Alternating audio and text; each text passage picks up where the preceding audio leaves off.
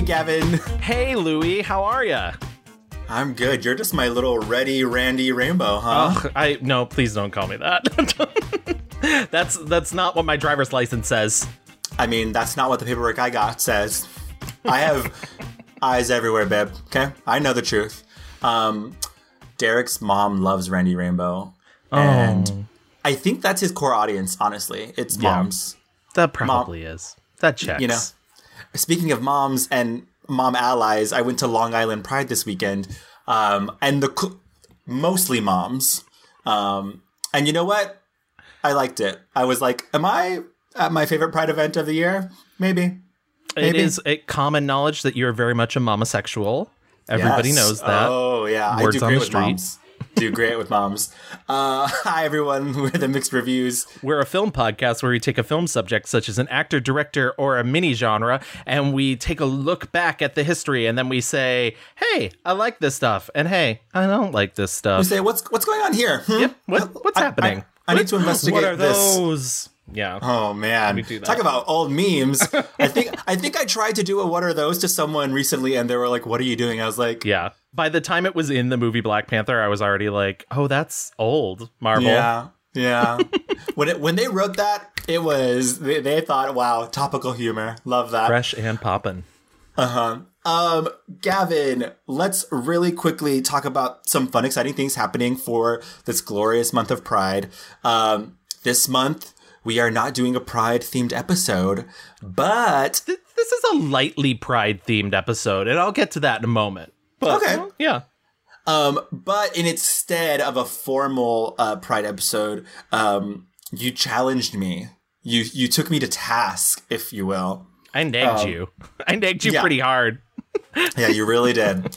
And I was like, okay, I'm being harassed. I'm calling the Trevor Project.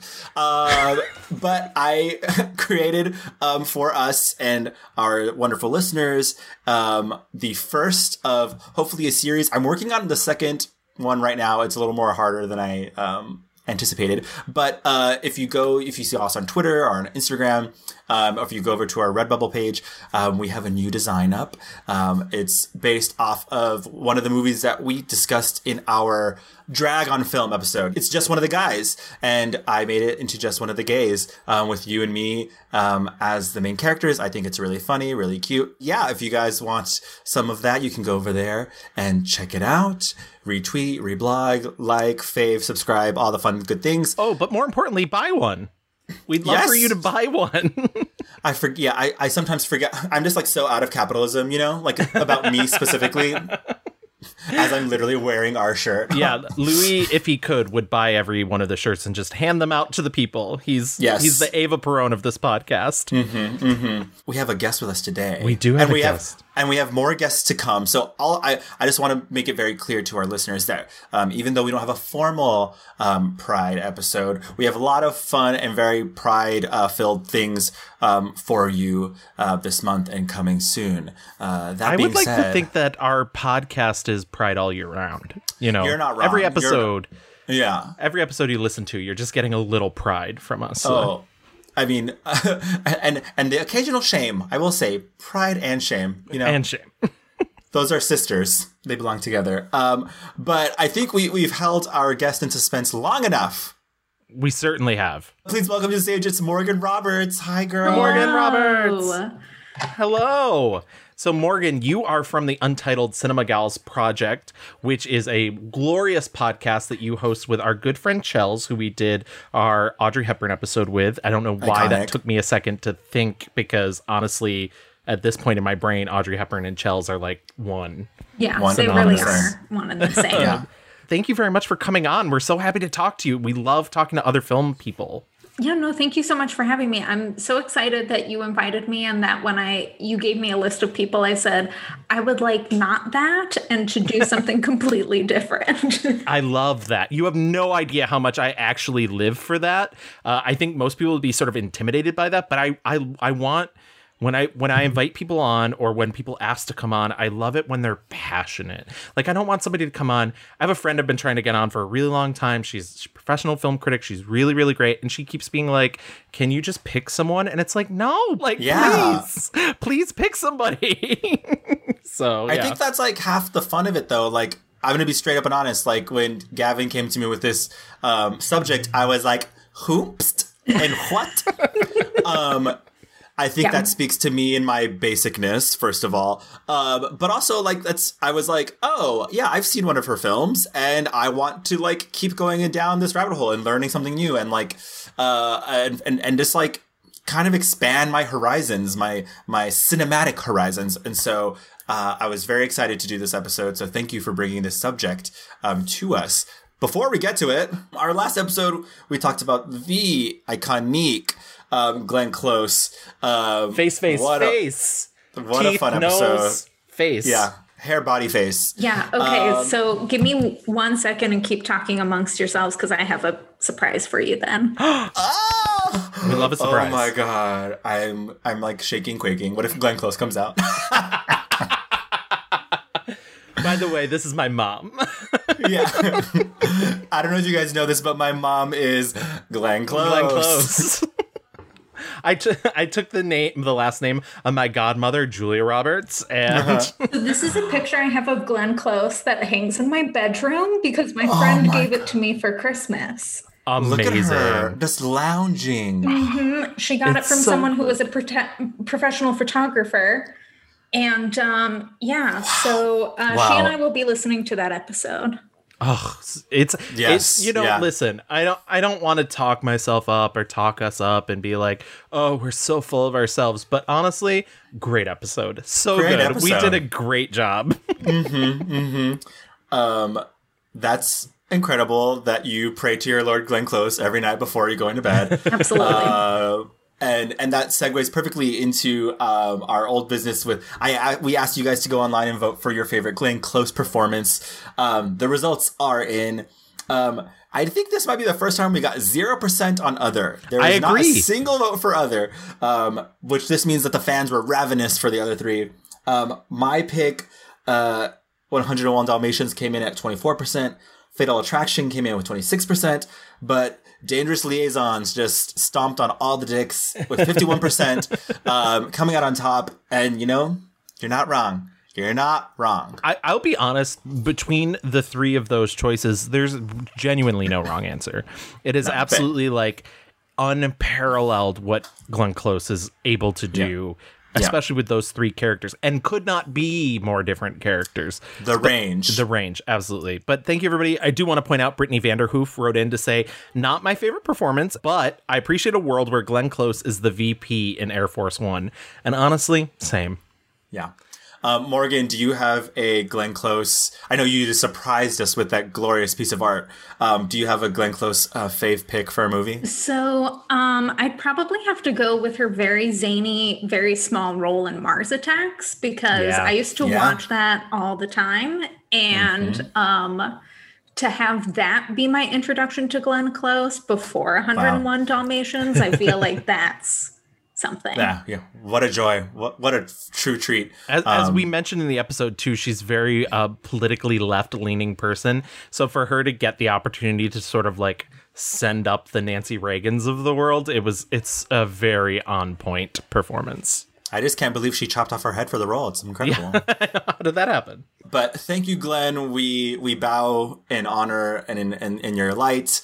But we are moving right along.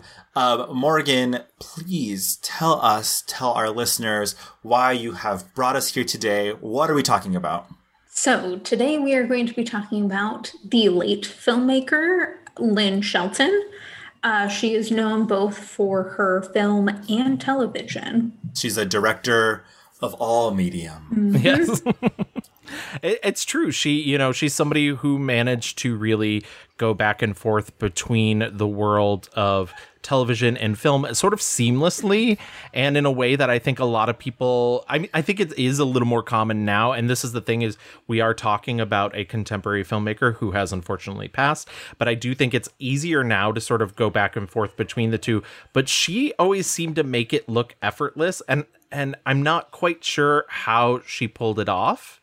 But I have to say it's really impressive. And one of the things that I kept running into is she would constantly mention when you're doing TV, it's a much different thing. It's really a writer's, right. it's really a writer's area and you're just fulfilling somebody else's vision. But I think she was able to imbue the stuff that she did with her own sense of style, even if it was working as something as strict and rigid as, I don't know, as the Mad Men's of the world, or something as more loosey-goosey as like the Mindy Project. Yeah, for sure. Morgan, what brought you to Lynn? Like, what is your connection to her? Why did you want to talk about her? So my first Lynn Shelton film is kind of like right in the middle of her film career, Your Sister's Sister. And I have always been like a really big fan of the Sundance Film Festival. So like I used to pay attention to it. I'd pick 3 movies. I'd follow them throughout the year until they finally were released, you know, because I was super cool and well-liked in school. And Your Sister's Sister was definitely one that I was like, yes, I have to watch this. And I remember watching it being both in awe at how simple and yet magical it was. And I followed her career ever since then, and she is my favorite filmmaker. So, wow. Yeah. Okay, so we've got someone very special with us today on the pod. I do have to ask, and like honestly, if it's too personal, you don't have to answer. But you know, inquiring minds want to know. What is it about her work that draws you in? I think so. It's something that she kind of talks about and then almost walks the walk with. Is she's very interested in people, and in a way that's not like, look at these flawed people that we can love in spite of them. It's just like, look at these people who are beautiful. Their mess is beautiful. Their perfections are beautiful. All of those things existing at the same time is beautiful. And I think all of her films really kind of make you feel very hopeful about people. And I really just enjoy work that kind of has the quote unquote religious experience where you have faith in people, which, you know, like Fleabag is a show that I love because at the end of the day, she has faith in people and humans. And all of Lynn's work was so much about people, and that every single person, no matter how mundane they might appear on the outside, is very special. Wow, that's so beautiful. Yeah, that's really lovely. I had seen Hump Day before, and I had seen Laggies for our Sam Rockwell episode before. I did not make the connection that they was the same filmmaker, but I definitely, like, now going through, I was like, oh, this style I certainly recognize, and I like her point of view is so clear. She definitely feels like a filmmaker that is like in the trenches of the war of making film, you know, like it's so personal, so intimate. And it feels like, I mean, I don't know this woman, but I feel like through her movies, you really get a sense of kind of what you're saying. She was so interested in these, like, because truly a lot of her subjects or her characters do feel kind of very plain, you know, and going through life when these, like, not quite dramatic, not quite comedic, weird. I guess mumblecore is the genre that is often. I don't know what the fuck that means. I do, and I will say I normally don't really care for it that much. I'm very much of the thought process that, and maybe that's because I'm an editor, which is interesting because Lynn Shelton also started as an editor, so yeah, I could be wrong, but I'm very much of the school that.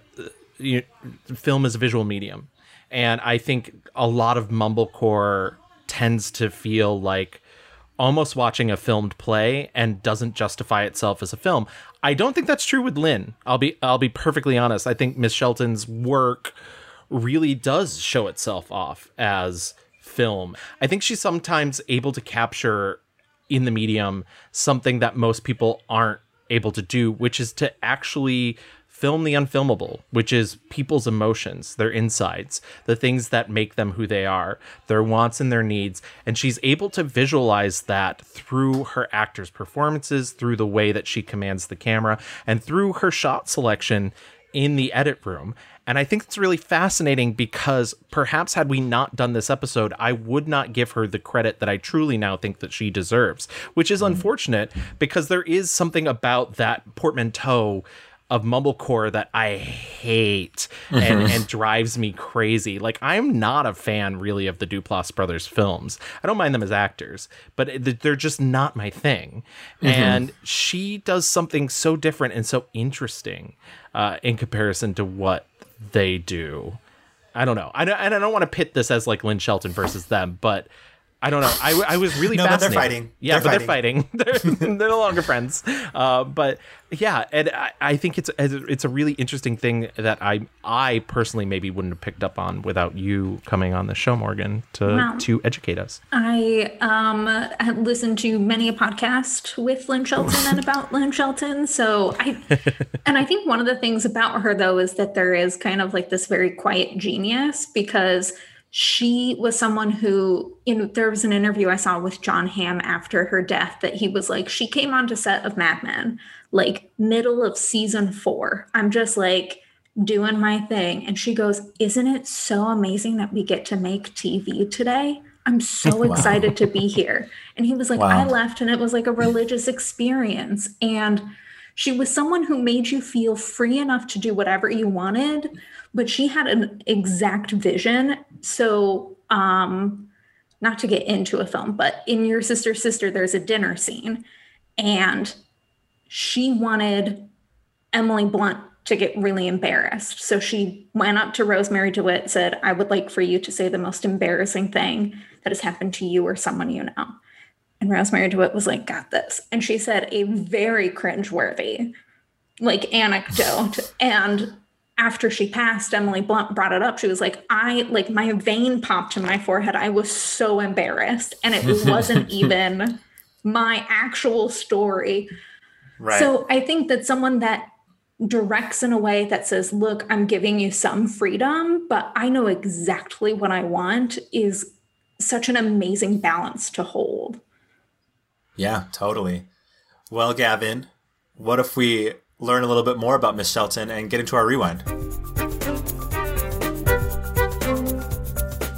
Lynn Shelton was born August 27th, 1965, which only made her 54 years of age before she passed away, which is very much too young. She was born in Oberlin, Ohio, and raised in Seattle, Washington. She described herself as having been audacious as a young girl, but having lost confidence in her creativity in adolescence. Part of this, I think, maybe comes from the fact that her parents split up when she was younger. And it's funny, I was watching an interview with her where she was like, I'd like to think, when I looked back, that I was the kid that was like, okay, like they're splitting up. That's what they're doing. And I realized that I was kind of a monster about it. And then in retrospect, I found out recently that I was kind of a little shit. And when we moved into this new house, or it was the first time maybe that my stepdad moved in with us, I drew a map. I don't remember this, but I supposedly presented my parents, my mom and stepdad, with a map of where they were allowed in the house to kiss. Shit like that. Wow. Director. Yeah. Yes. This is a no kissing zone, actually. Yeah, please. Exactly. Please, tongues in your own mouths. Shelton attended Garfield High School, and after high school, she attended Oberlin College in Ohio, and then the University of Washington School of Drama. She then moved to New York and followed the Masters of Fine Arts program in photography and related media in the School of Visual Arts in Manhattan. In a way, she kind of wanted to be an actor for a bit. And then she realized, like, this is not for me. I would hide behind my telephoto lens of my Pentax 2000, and I would K1000, and I would find these ways in. I would capture these intimate moments of vulnerability. Across the gym with some guy. And so it was the safe place to be, but I was still always looking for connection, like we always are. Right? Yeah. But between that and then the acting, which enabled me to just like become somebody else and not worry. I was very self-conscious. And so there was really a period of time when all I really could do was act because somebody else was telling, it was like I was a puppet. She fully was somebody who saw the profession, realized what it took to get into that profession, and realized that wasn't what interested her. She wanted to be somewhat behind the scenes. She loved... Someone is dead. Someone has died. R.I.P. them. she loved photography. She said as a kid, she was always that girl that was wandering around, snapping pictures of people, trying to get them in a more private moment. And that's not necessarily something you can get at as an actor. I mean, there's ways to portray that, but it's a much more internal feeling, I feel like, than putting it out there on the stage. So that's why she ended up going for her master's in photography. And during this time, she also started getting into the film industry, working as a film editor. And she would make a series of experimental short films.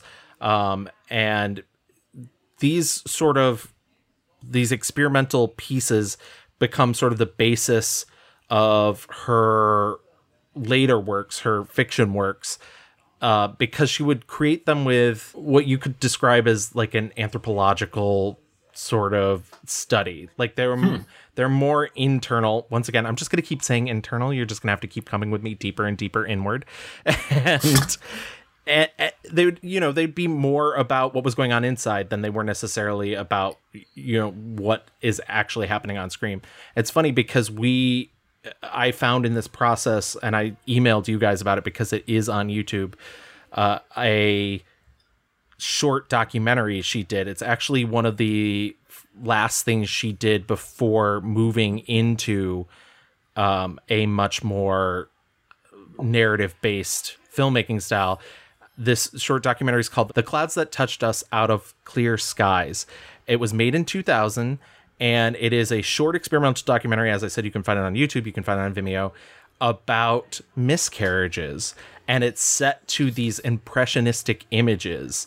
And it's all these women talking about this very personal experience they've had, set to these beautiful moments of like leaves or nails or hands taking petals off of things. And it's actually the subject matter is obviously very heavy, but it's quite a beautiful experience to watch. I don't know if either of you got a chance to check that out. I did. And I think the person who had uploaded it onto YouTube is someone who actually worked with Lynn a lot in Seattle. But I found it really interesting in the fact that she uses those images, and like you're not seeing a whole bunch of people, like you're seeing hands lighting candles and stuff like that. And it's such an interesting way of being able to say, like, this could be anyone, because I think that miscarriage, pregnancy loss, infant loss is such a taboo thing, even though 1 in 4 pregnancies end in miscarriage. And it's very interesting how she was very willing to talk about that 20 years before an Oscar-nominated performance covered that exact same thing. Yeah, right. And I mean, as someone who was an actor, like she loved people, and that kind of came out in those experimental shorts as well. I love that you mentioned that, because that to me was the most brilliant thing about it. Is we as a society sort of place such a stigma on being able to talk about something like child loss, and yet it is something that, assigned female at birth women and men go through. And it is, I don't know, I found it amazing that even at such a young age, her brain and her heart were filled with such compassion. Because like I said, it's a heavy subject. It's not the easiest thing to get to. You're literally listening to people talk about losing a child, and in graphic detail. I was completely unprepared for the pain. I had been planning for a natural childbirth at home. I read all these books, and I had become overconfident. I really thought to myself, I do yoga, I know how to breathe, I'll be fine. But it's such a cathartic experience, because it feels like you're able to get that some of their pain out of them and out of you at the same time. I don't know. I found it fascinating. I really enjoyed it. And I was like, man, I almost wish she'd made more experimental stuff, like more, but there's no market for it. I get it. What it feels like, I mean, going through her career, she kind of like, I was reading up a story that she had, it was for the New York Times. She did an interview, And she kind of was like, because wasn't there a time where she went to go do like a bigger movie and she was like, fuck, I really want to go back to doing like literally no money, shitty cameras, and just like cool people and like working to me it seems, and I don't mean this to sound like no one else is a real fucking artist, not like Lynn. I don't mean for it to sound like that, but I think for her, it's not so much of like, I want to be a director, filmmaker in Hollywood and be that person. It really sounds like she just loved creating and being an artist. She put the artist before directing. Yeah.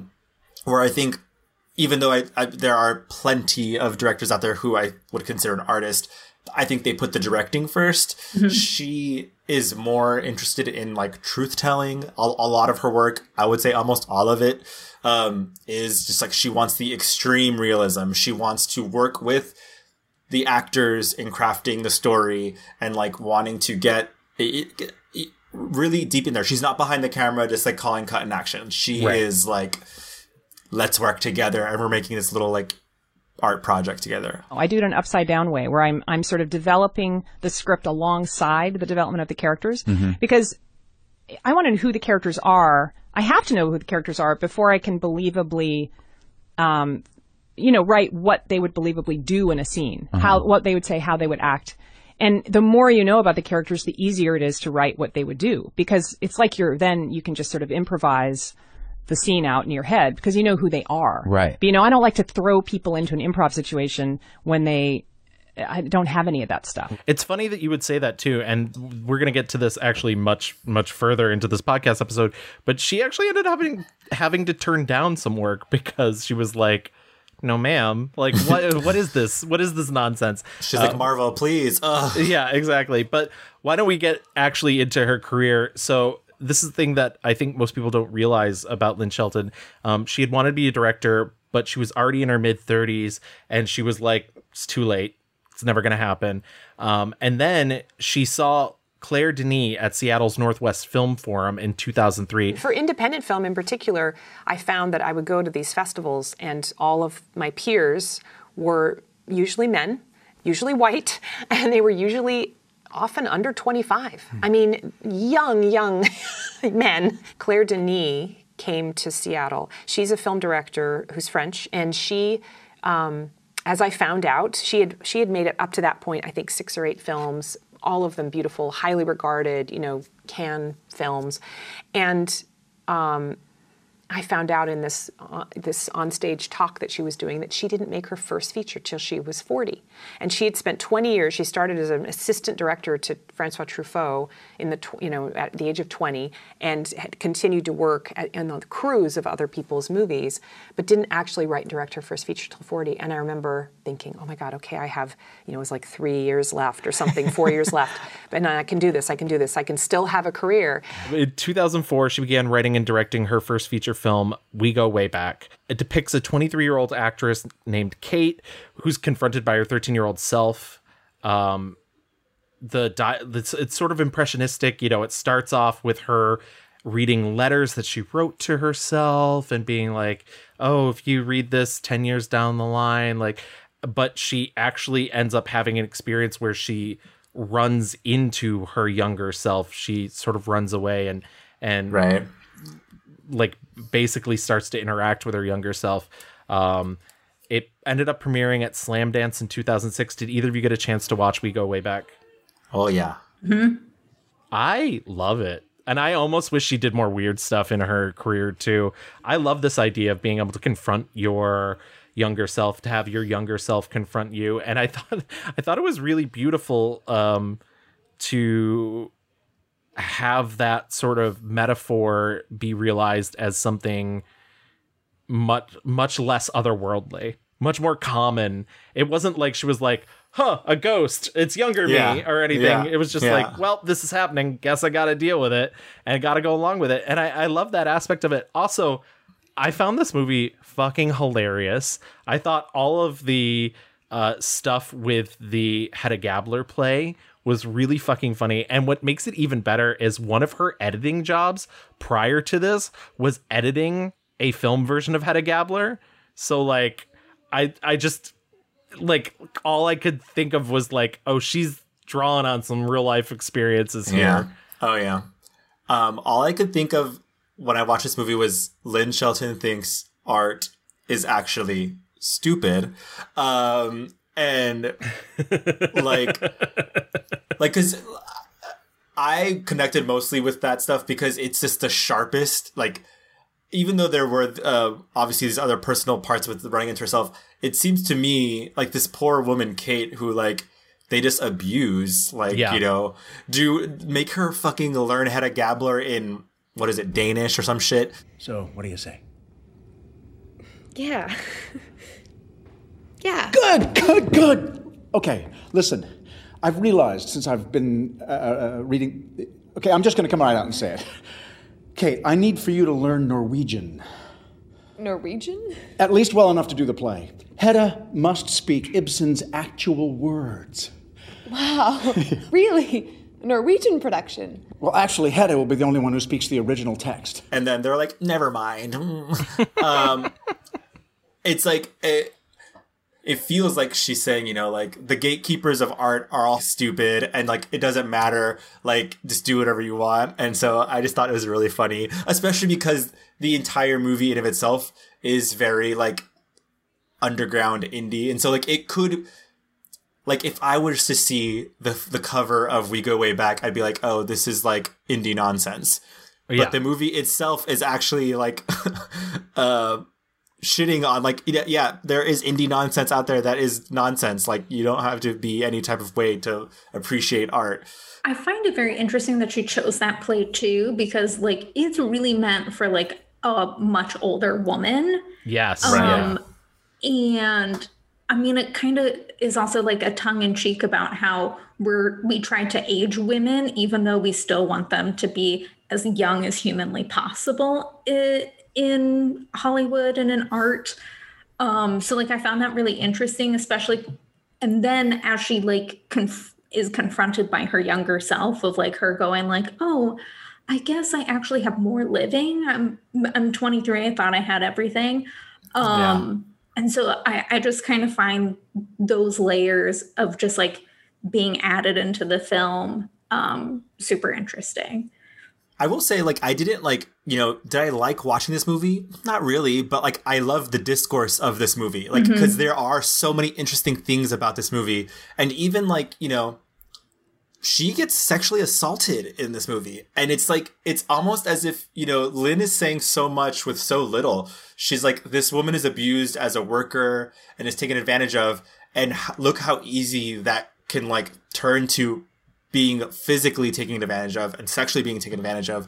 And kind of this woman in this industry that is not kind to women in the first place, you know, is kind of like broken by it and has to like really reflect on herself and looking to the future of like how to change things. So yeah, I just wanted to mention like she there's a lot here, especially for a first film. Yeah. It's kind of meaty. My first feature, which is really about the way that we are different selves in different points in our lives.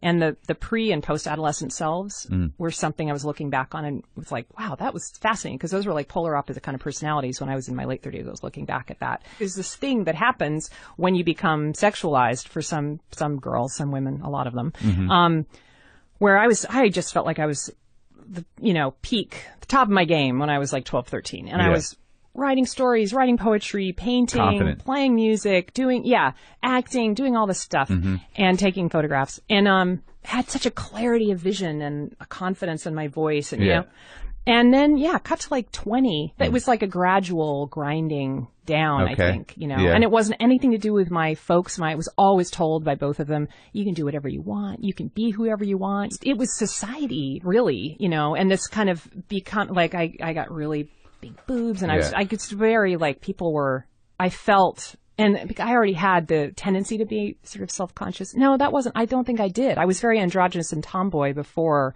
Then I felt sort of betrayed by my body and like, what the fuck, you know, that isn't who I am. And it went underseen for a really long time. I don't think it actually ended up coming out to be available for rent in like a mass market until maybe Laggies came out. So, yeah. So like it's on like the IFC channel if you have Amazon Prime or something.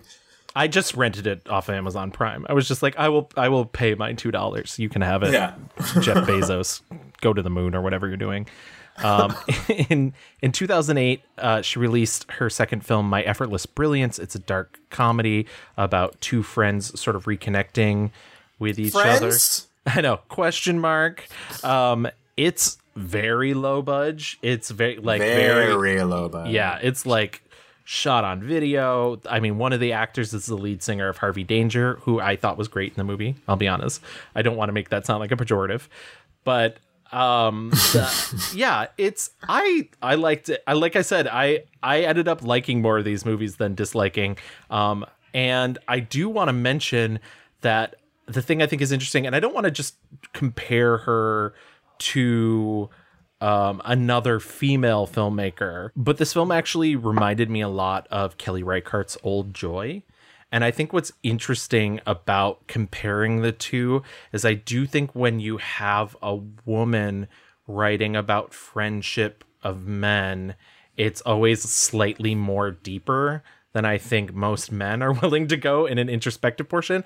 And Old Joy, it seems to me that the relationship between these two men, it's much more clearly queer in some way, but this also felt a little like, because it got so introspective, I was kind of like, what if they just fucking kissed? I was like, if they kissed, maybe they'd be okay. But no, I don't think so. But I was like, I kept getting like a weird, like the vibes from it. I was like, huh, what is going on here? The vibes are just weird. This movie, I think, is very weird. It's funny, but like in a sad way. Yeah, it's very sad. I will also admit it's sad.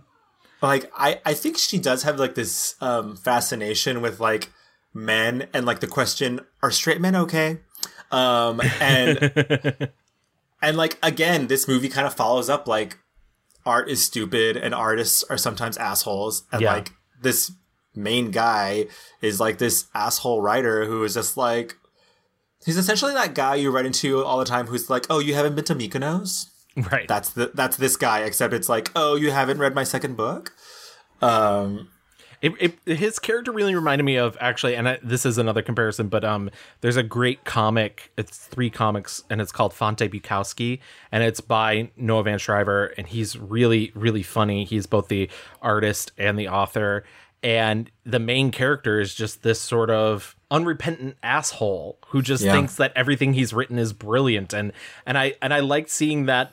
I liked watching this movie and seeing that character in a slightly more realistic way, because the Fante Bukowski books are a bit more extreme. Nobody could ever like this person, but I kind of started to like this guy the more that I understood him through the Lynn Shelton lens watching My Effortless Brilliance. Yeah, it's kind of one of those things too, where it's like almost that Shakespearean comedy where it's like, oh, miscommunication, because like one person has a very different definition of what their relationship is than the other person. Yeah. And, you know, it's funny and like very painful at the same time, because it's like, oh man, like, I think everyone has at least one instance where they thought that they really were much closer with another person than the other person held in their mind. But yeah, she really does have, I really like that theme of, are straight men okay? And very frequently she's just saying no. And that's okay. Literally no. I could not believe, like, it reminded me so much of my time in undergrad where, like, you just don't know who you are. And I just kept thinking, like, are these people, like, it feels like that energy, like, I don't know who I am, I don't know what I'm doing, of, like, your freshman year in college, but these people are, like, 38. And I'm like, what the fuck is going on? Like, and the idea of, like, I'm just going to crash at my not friend's place and get fucked up and then go hunt a cougar. Like, straight men aren't okay. They aren't okay. I do have to ask before we jump into the next film, because I do think Are Straight Men Okay is the perfect bridge to the next film. But I rewatched the beginning of My Effortless Brilliance like 3 times because I was like, Did we ever figure out what the impetus of their fight is, these two men? I don't think so. I don't think so either. Literally, one of them just walks in and tells the other one he's a terrible friend. I think you're a terrible friend. I know. I think you're an asshole. You've always been a total asshole. I love that. Even if it made me go back and watch it a couple different times, I'm cool with not knowing. It's the cask of Amontillado. Like, you don't know exactly why someone is about to wall up another person in a cellar, but like we're into that vibe and we're just gonna go with it. Absolutely. But you like understand why. Like, you don't know the particulars, but you're like, something has happened and I'm buying into it, especially because this writer guy is so like awful. I was like, I would tell that guy he's not a good friend. But speaking of Are Straight Men Okay? Her next film, 2009's Hump Day. It premieres at Sundance. Magnolia Pictures buys it. It ends up getting showed at Cannes, SIFF, South by Southwest. And it's ends kind up of a smash, right? Yeah, like it's her breakthrough. It opens in New York and Seattle. Yeah, exactly what you just said. It's her breakthrough. It's a huge hit. It's Mark Duplass and Joshua Leonard, who play sort of slightly estranged friends.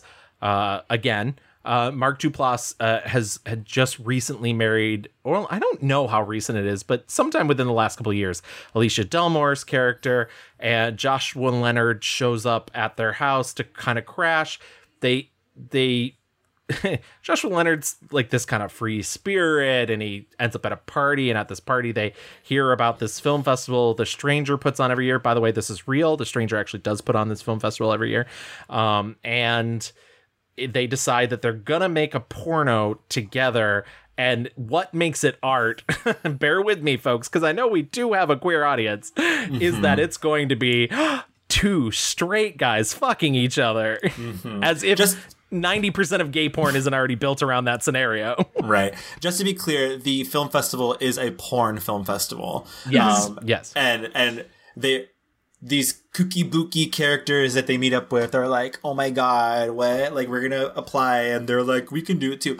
I think the crazy, interesting thing about this movie is that the marriage between Mr. Duplass and his lovely wife seems wonderful. It seems like the perfect marriage. And I do not understand why he like... Straight men aren't okay. He's going off the deep end. He says, wait, am I boring now? Maybe I need to fuck my friend who haven't seen in 5 years. Right. And I have issues with this. I do want to say one of the two women that Joshua Leonard meets at this party who are lesbian lovers are one of them is played by Lynn Shelton herself. And she gives my favorite performance in the movie. Every time she's on camera, I'm just like, why did she not act more? Yeah, she's really good. What I like about this film, though, and so I listened to a recent episode of Las Culturistas where B.D. Wong was on and talking about Mulan and how straight men, cisgender men have a really hard time with a spectrum experience. And like their experience has to be very binary. Where like, again, more cisgender normally labeled as straight women are like, yeah, I've had an experience with my friend. That's what spring break is for. So like, you don't hear men being like, I went on spring break and kissed my buddy. Like, like there's not. And so it's really interesting that she was like, but what if we forced men to try to figure out that this is more of a spectrum? Because, she is someone who has been open about having, experiences in the past with women and, understanding that love does not fall into a dichotomy, but is something that is very malleable and fluid. And I really like that she was like, let me find two very boring white dudes and make them try to kiss. Yeah. And they do kiss, right? I think that's the extent. That's so. She said two things. One, I was definitely totally going to get to the like shy bisexual thing in 2012 in an interview with The Advocate. She did quote unquote come out as a shy bisexual. I did listen to a Fresh Air interview with her where she slightly David Bowie'd it by being like, oh, I don't know if I use those words exactly. I don't remember saying shy bisexual. Maybe I did say that and I'm just blotting it out. It's not like I'm an active bisexual, but I've fallen for all stripes of human beings in this world, you know, and I've fallen for straight men, I've fallen for gay men, I've fallen for straight women and gay women. I really have, you know, had crushes on just every single kind of person in the world. And so, you know, there was this period of time in my life when I had this sort of romantic idea that everybody was like that, you know, that we're all human beings and that a person is a person, and if there weren't these sort of societal ideas about gender and sexual orientation, that, you know, anybody could fall in love with anybody.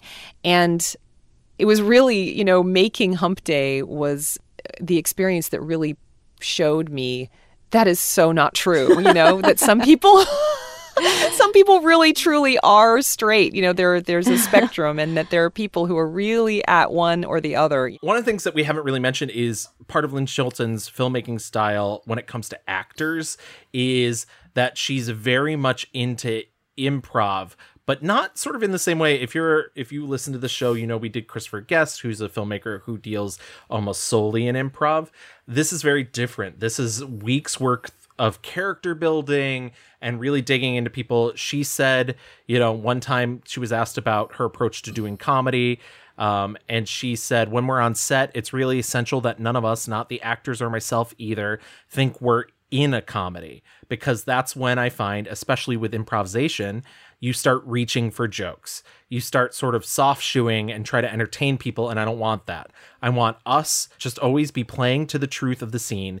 And I really have no idea how many laughs there are going to be. We're playing it so straight that it's really hard to tell the forest for the trees. What I'm looking for is naturalism, an extreme level of naturalism, to the degree that, you know, it almost feels like a documentary, you know, that it just feels like real flesh and blood people having real conversations on screen. And I have found that incorporating improvisation to a certain degree really, really helps in that quest. And I think that's very true with this movie specifically. I think there are points where you can kind of see them improving. And she said the most improv was they had nothing planned when they went to the hotel room. Mm-hmm. They knew that they were going to go to the hotel room, but she wanted to leave it up to both men to do the thing that they would feel comfortable with. And so she was sort of like, we genuinely didn't know what was going to happen in that hotel room. And I mean, I think that's interesting. I think that makes that finale much more interesting, whether you find it climactic or anticlimactic. I like the idea that they sort of had the power to determine which way this film was going to go. And yeah, and she handed it over to them. What if like they showed up and like they fully just like go to Bone Town? Oh yeah. Should be like, well, I guess I'm submitting this to a different festival. She's like, when is The Stranger holding a Hump Day festival? Like, I feel like I watched this movie a long time ago, and I certainly was like waiting, hoping for them to like actually do it, and just like being like, okay, I'm ready. Yes, hello. But you know, I'm conflicted with Hump Day. Yeah. I do like the idea, because certainly like they even say like even them like hugging without shirts on, they're kind of like trying to like rationalize to themselves like, we're just wearing bathing suits and we haven't seen each other in a long time, so now we're hugging. And so like it's almost like she's trolling straight men with this movie. It's almost like she's like, yeah, you guys are fucking ridiculous. Do you see this shit? Yeah, it's she's an interesting one for sure. But yeah. I just always felt really bad about like the poor wife, and like this whole idea that like, God, I'm so boring, and I was like, God, the trauma, like what is going on? And this poor wife has to like admit, like she's like, well, I did kiss a guy once, so like I guess you could make this movie. I was like, what is happening? Oh. in 2011, Your Sister's Sister premieres at the Toronto International Film Festival. This film stars Emily Blunt, Rosemarie DeWitt, and Mark Duplass again. And it explores, the situation between these two half-sisters, and also Mark Duplass's character, who is friends with Emily Blunt, and he's having a really hard time because his brother just passed away. So she suggests that he go up to her father's cabin? Mm-hmm. He go up to her father's cabin. There he runs into her sister, Rosemarie DeWitt, who is a lesbian but decides to sleep with him anyways, which you find out reasons later. Spoilers. And Emily Blunt arrives with the intention of telling Mark Duplass that she's actually in love with him. And so there's this love triangle that forms. Lynn Shelton once said, everybody has had that experience of going home for Thanksgiving and starting to act 10 years old again because they're in the same situation with their parents and their siblings. So you get to go back to this rut again of who you were when you were first becoming a grown-up. It's not until you get out of that you can break out of those bonds, but we still get trapped by them when we return. And I think that's very telling about this movie. I love the relationship between Emily Blunt and Rosemarie DeWitt. I love the stuff between Rosemarie DeWitt and Mark Duplass. I don't know if I love the stuff between Mark Duplass and Emily Blunt, but that's a whole other thing, which I do think is interesting, by the way. This movie originally was supposed to be Rachel Weisz, Emily Blunt, and Mark Duplass. Wow. Can you imagine actually if it was just the three women? No, but she was supposed to be playing the Rosemarie DeWitt role, and she'd spent months doing character work with them where they came up with backstories with everybody. And a week before filming, she had to drop out, and they called Rosemarie DeWitt to come in. I think she gives my favorite performance in the movie. I think she's like a breath of fresh air every time she's on screen. My friend Jackie calls this movie the one where Rosemarie DeWitt tries to steal Mark Duplass's sperm. That's the tagline. That's it. That's the... I had never seen this movie before, and like when she sleeps with him, I was just like, is that something bisexual women just like to do once in a while? I fully was like, is this problematic? Like, how come every time there's a bisexual woman on stage, like she's always having to fuck a dude? Turns out, nope. She wasn't into it really at all. Also, I guess she's not bisexual. She's a lesbian. And I was like, God, Harold, every movie she's a lesbian. Yeah, every movie where there's like a lesbian woman, she has to end up fucking a guy, and I'm like, what the fuck? And then plot twist later, I'm like, oh, yeah. Okay. You were like, Lynn Shelton knows this beat. She's no Kevin Smith. She knows. Yeah. I think it's really interesting. I think the dynamic between the sisters is really fascinating and really deep and well thought through and well acted and presented on screen. And I just love I think what's really interesting about what Rosemarie DeWitt is doing and what Mark Duplass are doing when they're alone in a room together is you can see their armor, the stuff that you put on when you never met a person before, but you're trapped with them in a situation and you like kind of want to get to know them.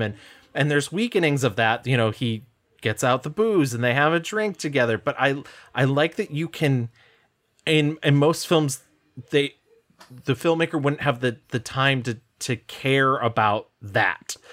But I like seeing it. I like watching it work its way till they literally remove their clothes. They literally take their armor off and go to bed together. I don't know. To me, it's a really fascinating film. I think that Emily Blunt kind of has the harder job because Rosemarie DeWitt and Mark Duplass are essentially two sides to the same coin. And she is the odd person out with both of them because she's someone who very much both wears her heart on her sleeve and then also makes sacrifices for other people. And I find that performance really interesting because, here she is catering to her older sister. Here she is trying to help her friend through an experience that she's never lived through. And at the same time, all of the things that she wants, she keeps putting on the back burner for other people's happiness. And I just find that dynamic really interesting because she's trying to fit in. Like that dinner scene table is both funny and painful again, because here is this person who is desperately in love with this man and also feels very much in this older sister's shadow and also slightly responsible for her older sister's trauma because they share the same father, but they have different mothers. Yeah. And I think it's some of Emily Blunt's best work, in my opinion. No, I actually really agree. When I mentioned earlier that I don't love the Mark Duplass stuff with her, it's not on her end. If that's, that's just my opinion. I think you're not a Duplass. I just had a hard time with him as a romantic lead. That's all. That's her next film is 2013's Touchy Feely. It premieres also at Sundance again. It was nominated for the Grand Jury Prize.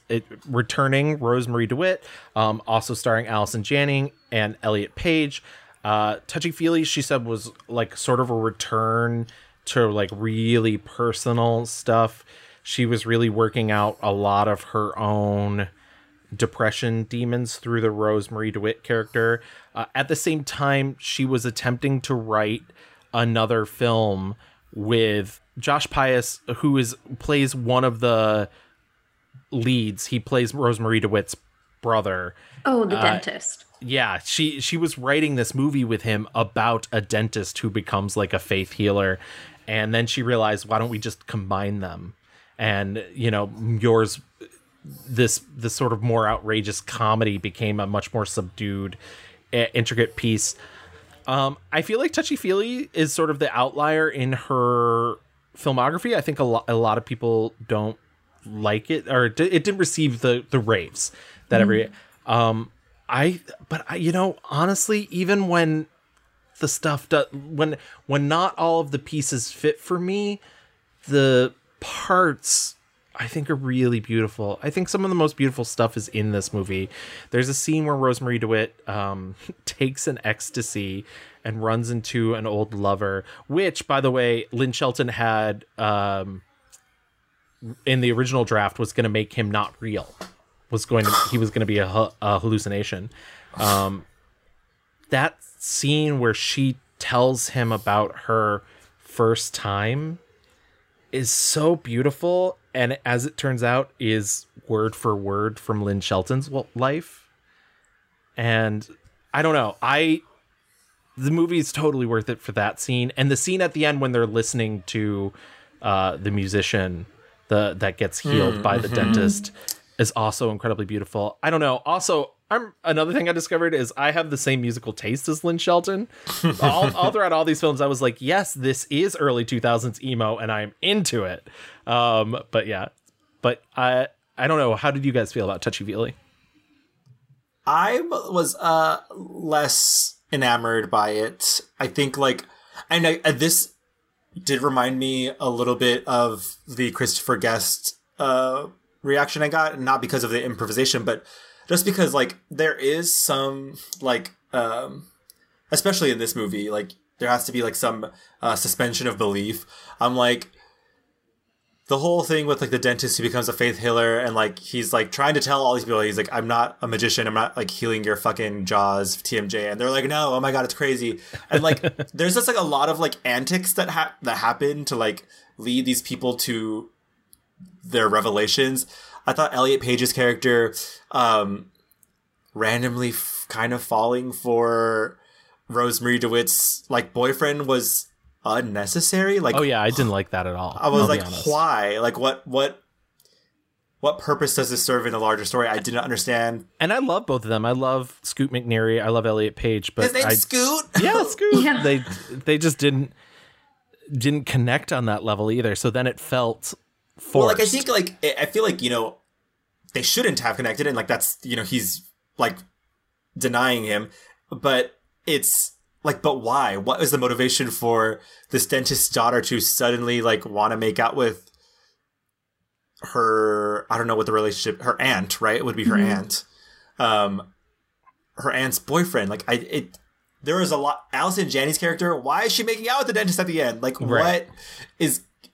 There was a lot here that I was okay. See it. I did not know that it was two movies that got combined into one, and now I'm oh, now so it sort of makes more sense. Yeah, there's a million fucking ideas here, and yeah, So yeah, I think some of that outlier stuff kind of does muddle it. But like when you look at just you have a massage therapist who now has a complete aversion to touch, and a dentist who is probably one of the least liked doctors that everyone has to visit, has the magic touch. Those are two very interesting concepts and do pair well together. It's just some of that other stuff becomes super big background noise that kind of clouds it. Give me a break. What do you mean give you a break? Why didn't you send them? It's a really bad time. It's a great time. It's not a great time. Why? We can barely pay Susan. What does that mean? What does it mean? It means that we haven't had a new client in forever, and all of Grandpa's clients are dying off. Yeah, and that's not your problem. Yeah, well, that's really easy for you to say. Yeah, it is easy for me to say. It's too like pretty and like too precise that it doesn't make sense, because at the end of like your sister, it's not precise, it's not pretty, it's like, you know, you see all the jagged edges, and in the end it's still okay and it's gonna be fine. Same thing happens at Hump Day. Like, it's not, you know, like a bow is put on it, and I feel like it, for whatever reason, Touchy Feely decided it needed to have that. It's weird. Well, and there's also the problem that happens with a lot of like the non-structured filmmakers and like the mumblecore is like, so I enjoy like a Joe Swanberg film, but Digging with Fire has too many people in it. And it becomes this thing where it's like, oh, I just have to keep adding people that I want to play with into my films until all of a sudden I have like 18 different people who aren't actually doing anything for 90 minutes.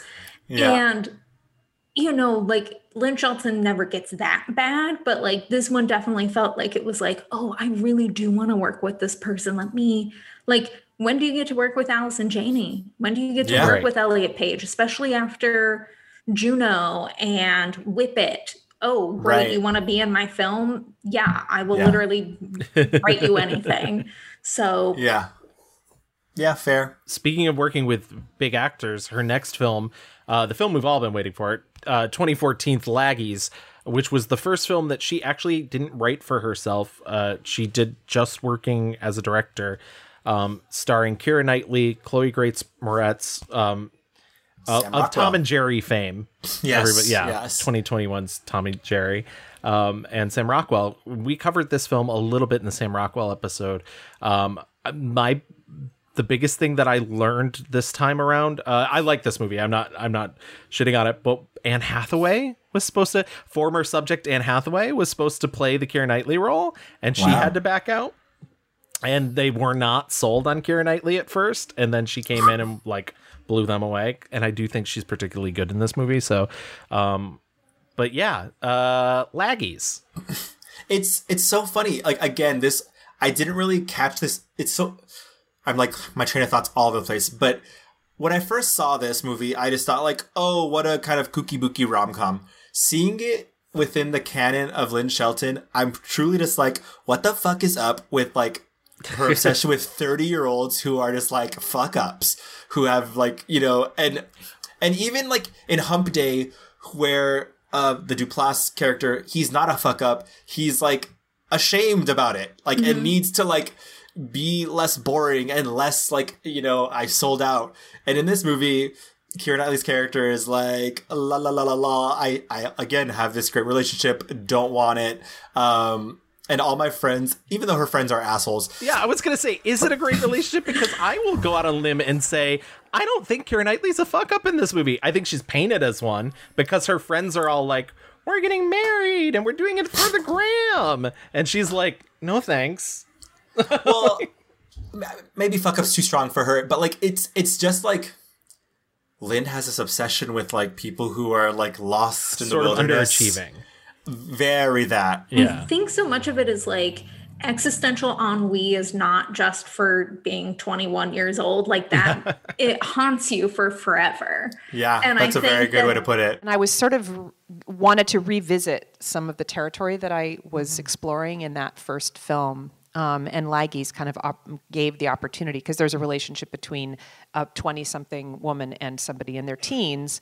And in We Go Way Back, it was two selves. It was this 23-year-old woman and her actual 13-year-old self. And there's a little turn of magic realism, and they end up being physically together. And for a while, there was an idea that it would just be a proxy. It wouldn't be her actual 13-year-old self. It would be, a Chloe Moretz. It would be like a, some neighbor or cousin or somebody sort of came into her life and reminded her of herself or whatever. And Laggy's was sort of like, oh, this is like a whole other way that I could have made that first film. So I see those two, and there are connections between different films. Laggy's is her only like fully scripted film. Like everything else had improv.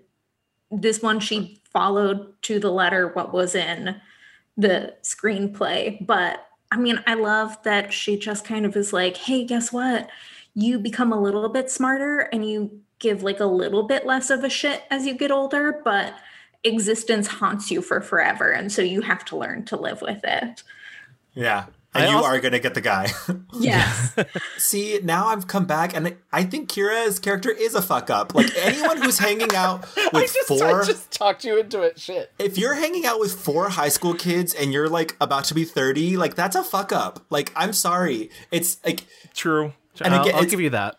It's like, I don't want to hang out with high school kids, so I'll give you that. If you're an adult and, like, you have to make these decisions, like, it's one thing to, like, buy kids alcohol, which is bad. Don't do that. But, like... And then move on with your fucking life and be like, oh, wow, I see myself in that young girl.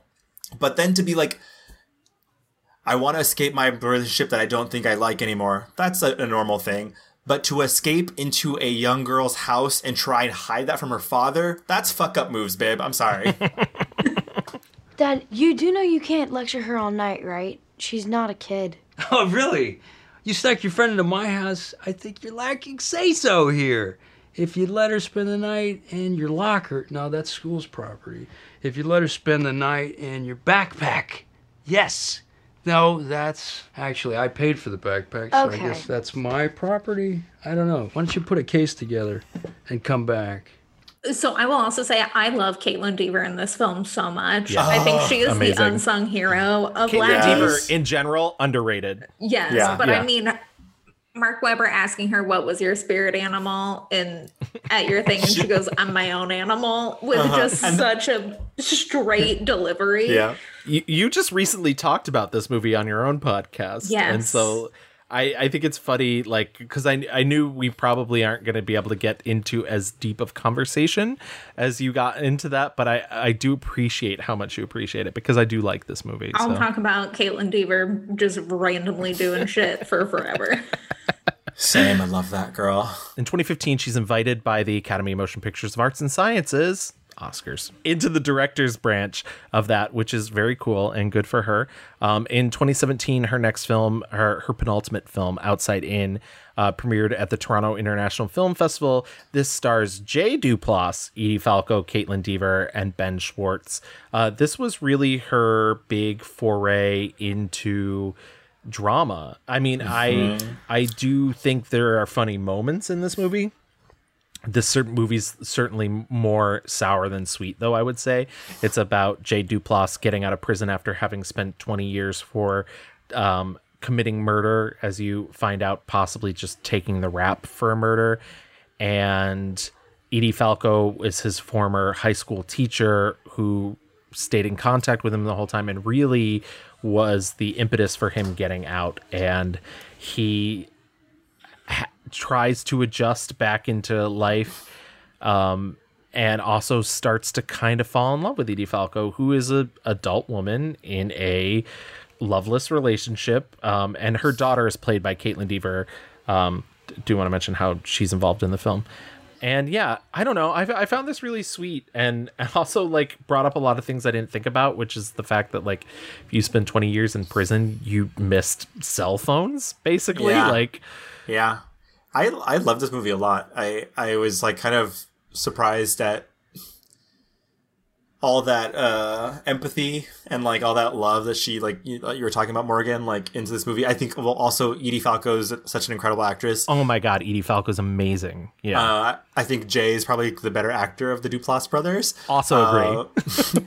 And yeah, I don't know. I think like it's pretty clear that Edie Falco is working essentially with this like justice project where she's getting people who are wrongfully convicted out. You kind of learn that they've fallen in love through their letter writing and her work for him, but also like that she's fallen in love with work. She's fallen in love with this work. She has a new passion. She's kind of not only finding herself this new partner, but finding like a new passion for her life where, you know, her husband's kind of a sad sack.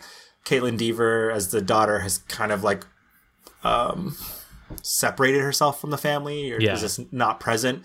I just think Jay and Edie play it so well together, and this guy who's truly lost and doing his best and trying to also not just like blow up the world, you know, like he's like, fuck. And it's funny too, because in a way he ends up playing the sort of, I mean, at this point, almost 40, and they bring that up a lot that he's almost 40, but he is sort of playing the like 30-year-old fuck up that, you know, she normally assigns to a character.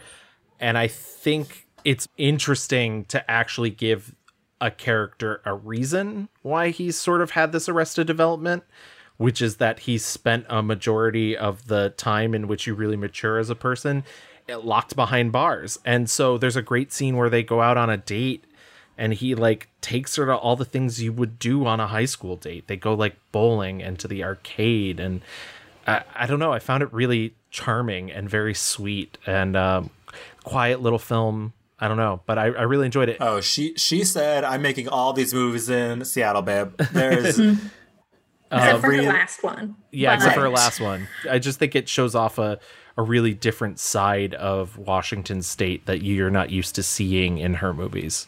Yeah, because it's a much more like rural, because she normally like films around Seattle. And so it felt much more rural, much more of like this tight-knit community that this person has to reintegrate themselves into. But I also particularly like J.J. Ploss and Caitlin Dever together because it's almost like two mature enough to be functioning at a base level, but not mature enough to actually be functioning as full adults, like trying to swap, like, I don't quite understand how I'm supposed to figure this out. And it's very interesting watching him not have the answers for her because Lackeys was one of those films where it was like, look, I have answers for you. Take them or leave them.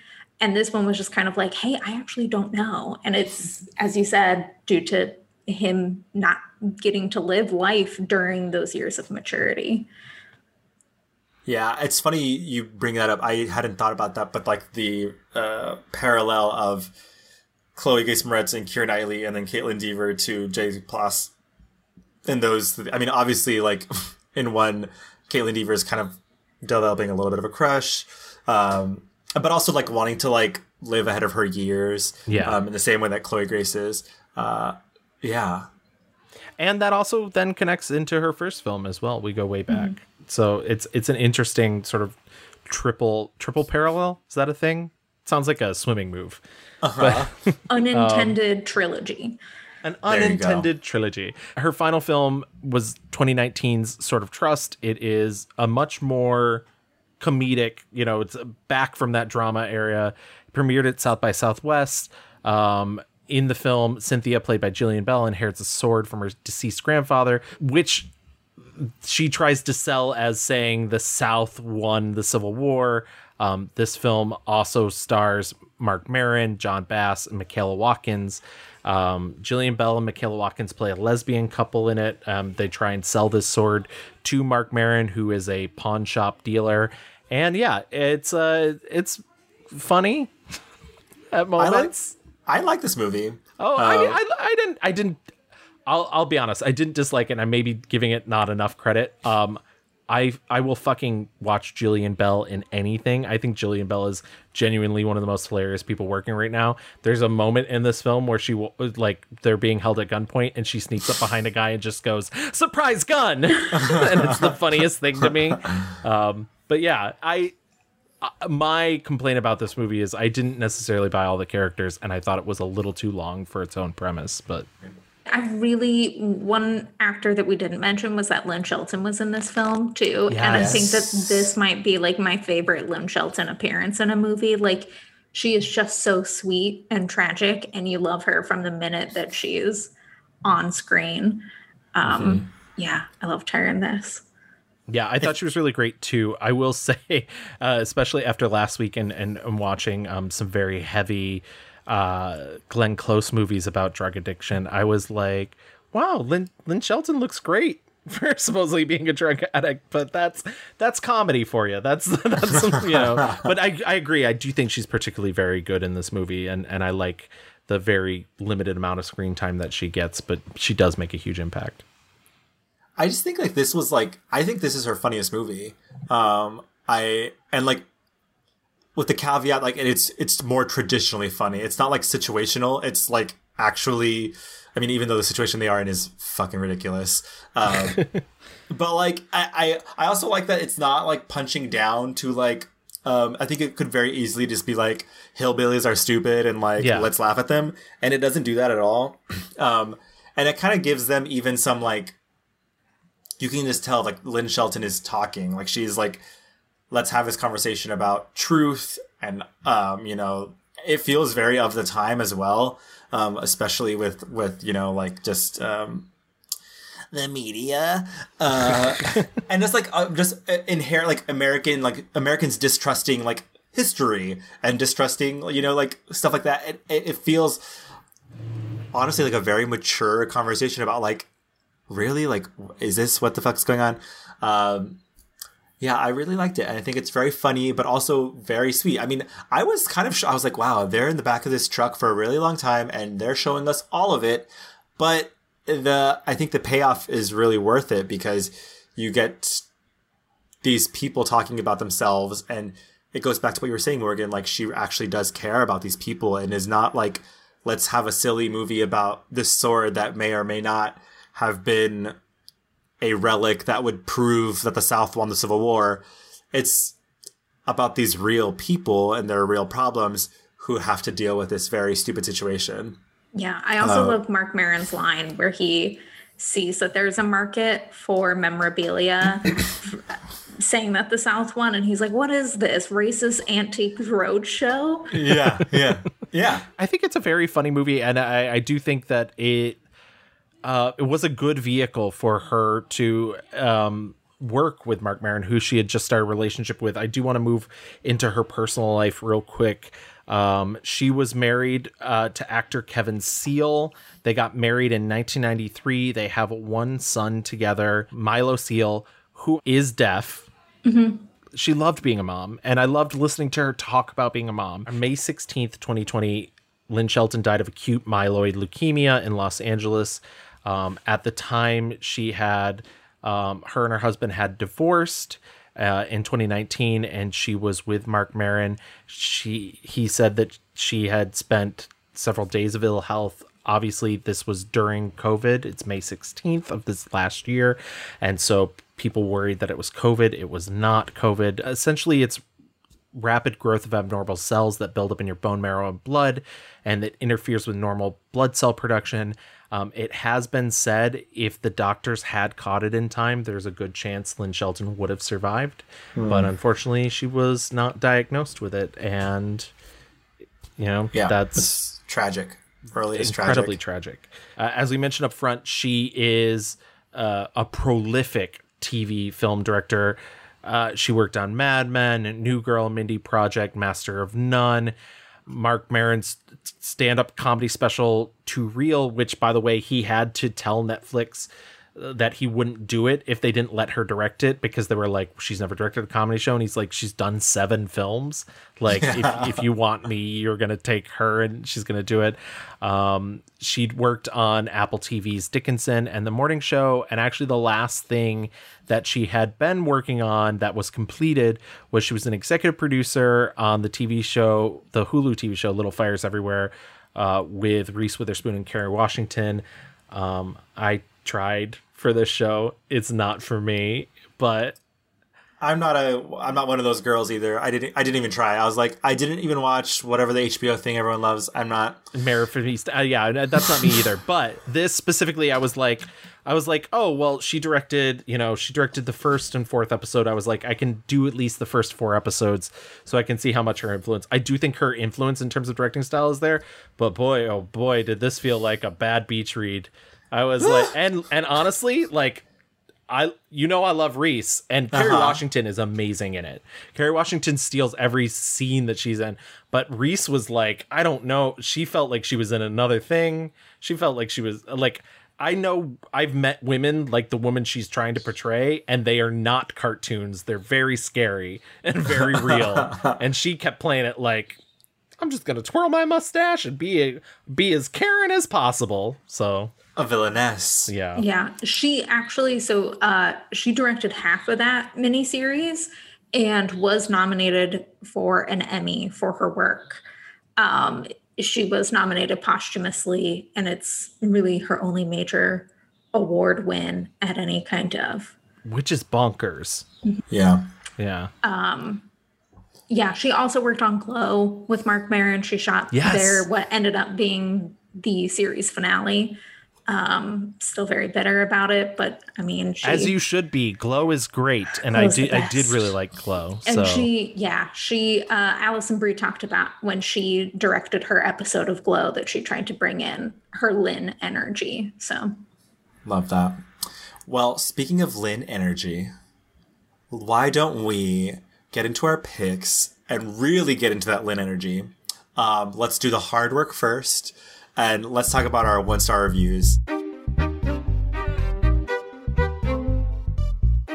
Morgan, darling, guest of honor, we're going to kick it to you first. I will say, I don't think any of these films technically count as a 1-star, but my lowest rated film would be My Effortless Brilliance. I just think that I don't understand straight men very well, just tragically attracted to them. So that's fun.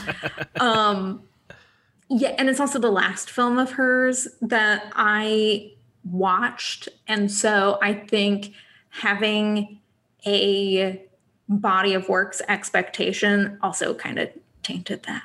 Surprise! Well, do you want to come in or you want to keep sitting in Pine Sap? Here's to everything being good again. I totally get it. It's not the world's easiest watch. It's certainly this is going to sound very mean, especially since I'm talking about somebody who has passed away. It's her ugliest film. I mean, the fact that it was shot on video is like rough stuff. Like it's not pleasant to watch.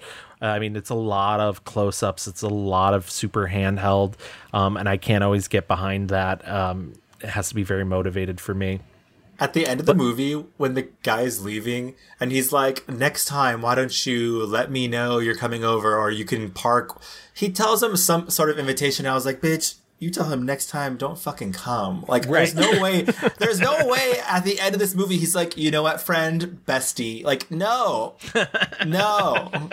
Yeah, this is the last time. This was their breakup. Like, thank you for coming. Don't do it again. The end. The end. I don't hate this movie, but I can see where you're coming from. Again, I don't think that there is a bad Lynn Shelton film. I just think that is my lowest rated Lynn Shelton film. Oh, again, well, she's my favorite. I'm gonna come in hot then. Oh boy. Let's hear it, Gavin. Let's hear it. I hate Hump Day. I've hated it since the first time I saw it. I really don't like it. It's a very frustrating film for me because it is the closest to like a traditional mumblecore film. I don't understand why it has to be a movie. I watch it and I'm just like, I don't get it. I think there's interesting stuff in it. I think the scene in which Mark Duplass sits down with his wife and tells her that like maybe deep down there's something possibly queer about him. There's something maybe gay, that maybe there's like an experience he'd like to have that getting married has robbed him of, and this is maybe his last chance to experience it. Boo. But none of that has anything to do with it. It's a lie. It's a front. It has nothing to do. And so then it just becomes this also, story. Sorry, but that also just sounds like Mark Duplass, reaching for the fucking stars. Right. He's like, it's my Meryl moment. But also, you just know, if there was no script for that and he knows he has to get somewhere, he's trying to, navigate the course to get to, yes, beautiful wife who I want to have kids with. This is why I want to have sex with this man. And also, I just have to say, number one, this was also my pick for 1-star review. But I thought it might be, but I'm glad you let me go.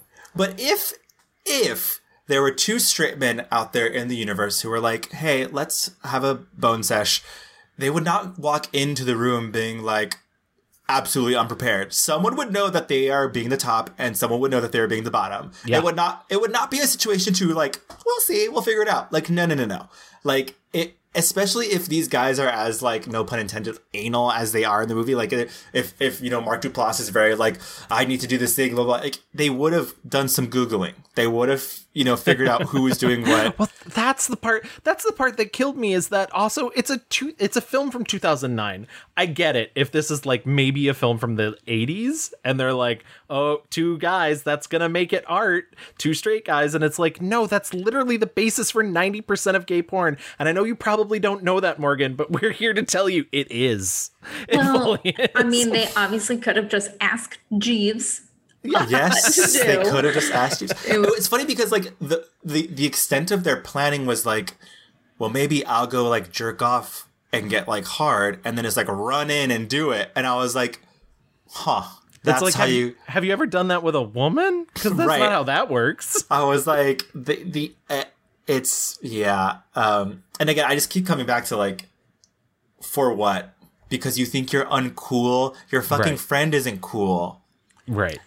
But the funny thing is the 2 women they meet that they initially create this this bet over that they're gonna make this art porn film for the stranger are the cool people in the movie. Yeah. And I think my favorite scene in the film is when Joshua Leonard is with them and Lynn Shelton playing is no, we're not, no dick tonight. That's not what we're doing. Yeah. I'm with my girlfriend, and he can't hang all of a sudden.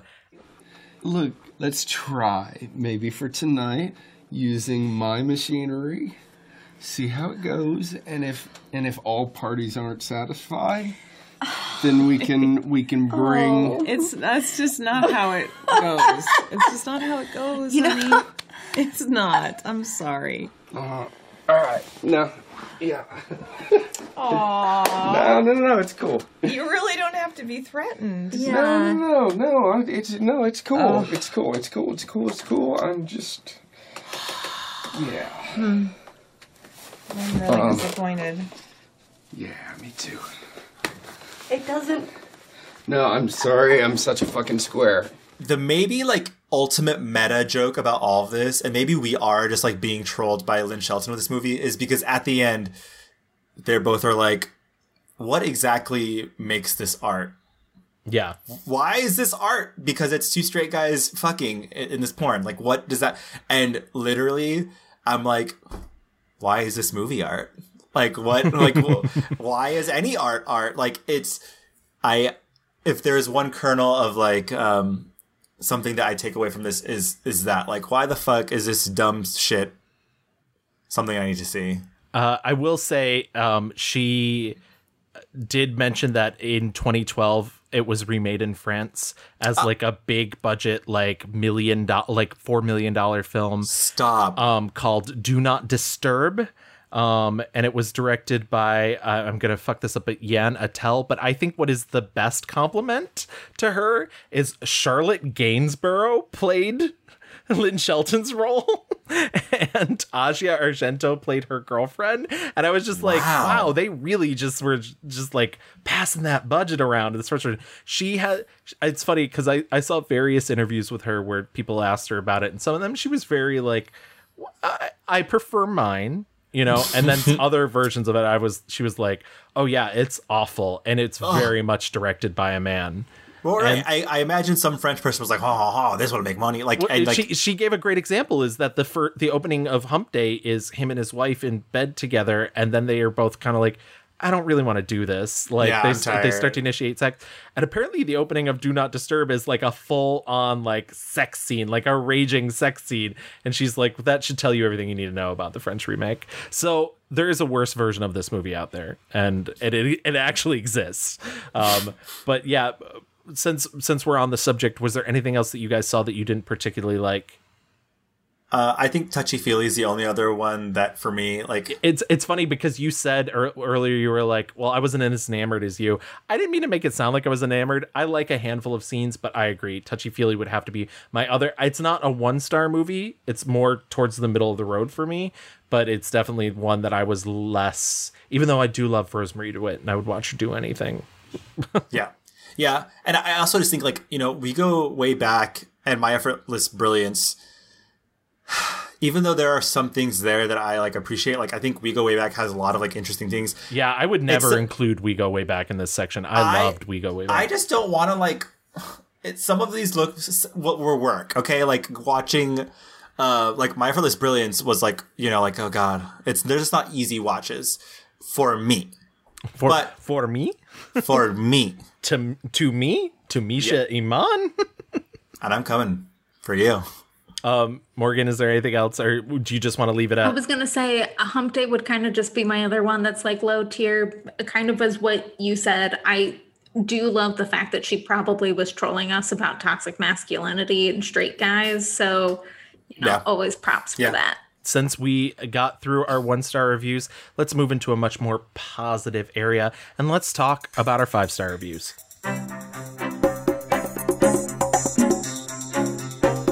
So Morgan, as our guest, we are also going to make you go again for 5-star reviews. Right. So very difficult because, again, my favorite filmmaker. But I'm going to go with Your Sister. I think not only is it a brilliant film with some really great performances, but it just kind of has a lovely nostalgia to it of every time I watch it, it feels like I'm watching it for the first time again. And there's that same magical buzz. Because I mean, I think that's one of the things that makes Lynn Shelton so special too, is that she really makes filmmaking feel possible for any and everyone. And I think Your Sister was kind of like one of the first films that I watched that I was like, if you put your mind to it, yeah, you can do that thing. So that's my pick. I really thought you were going to pick Laggies. So, I mean, and this is the thing, as I mentioned every episode, we don't talk about our picks beforehand because we want them all to be fresh and we want them to be surprising to each other. I have to agree with you. Your Sister is my favorite Lynn Shelton movie as well. I think there's something really beautiful about it. I think there's something really beautiful about the interaction between the characters. I don't know if I could have put it better. It truly does feel like watching it for the first time every time you see it. And I think there's a spontaneity to it that is just refreshing, and these characters feel very real, and I don't know. I like watching this movie. I think it's very funny. I think it's well acted. As I said before, the relationship between Emily Blunt and Rosemary DeWitt is so well crafted, and I genuinely, and I know Rachel Weisz would be amazing. We did an entire episode on her. It's actually our most popular episode. I can't imagine anybody but Rosemary DeWitt doing this. Yeah. So, yeah, I have to agree. Your Sister, 5-star movie.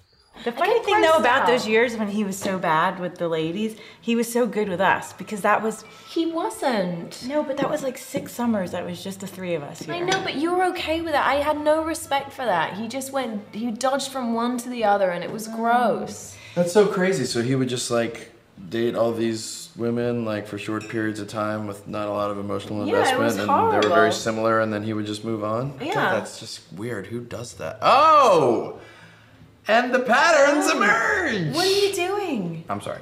Skinny jeans George. Skinny jeans Harry. Skinny jeans Vinny. Vinny lasted for at least 2 weeks. He was one of the longer ones. I don't like dating. You know that. I don't like dating. I don't like the romance in it. I don't like it. I get bored. I don't like it. My pick is a little crazy, cuckoo, but I just really was touched weirdly by Sword of Trust. It's a great pick. I debated that one too. I thought you were going to go with Outside In, so hey. I just, she's, and maybe I didn't even know this until we started talking and you said it, Morgan, like she does have that way of being kind and empathetic and like getting the humanity of really fucking normal people in ways that like if anyone else had made this movie, they would have made Mark Maron like the liberal country bumpkin who like, and just like to be able to, at the moment where they're like, where are you from? And he's like, Phoenix? Like, it's like, people are from boring places and sound all sorts of ways. And you can, like, but on top of that, even giving, like, the backstory to these, like, who would be the white racist guys, for him to have that moment being like, hey, I remember you, and I remember your mom and dad.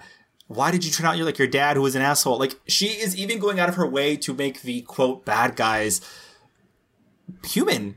And I also just love just like the effortlessness and the ease of this story that is so fucking ridiculous. But like, yeah, this lesbian niece and her partner are like, and just maybe people don't know, they go to a will reading and they think they're getting this house and they're like, LOL, I think the fuck not.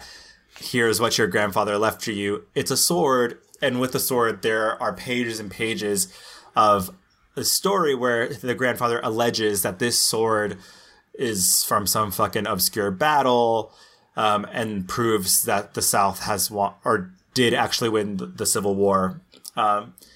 They discover that there's a big market for selling this. So they want to make a lot of money by selling it to Mark Maron at this pawn shop. Mark Maron's like, fuck off. Then he realizes you can buy people like there are crazy racists, truth deniers who are looking for evidence that the South actually won this war.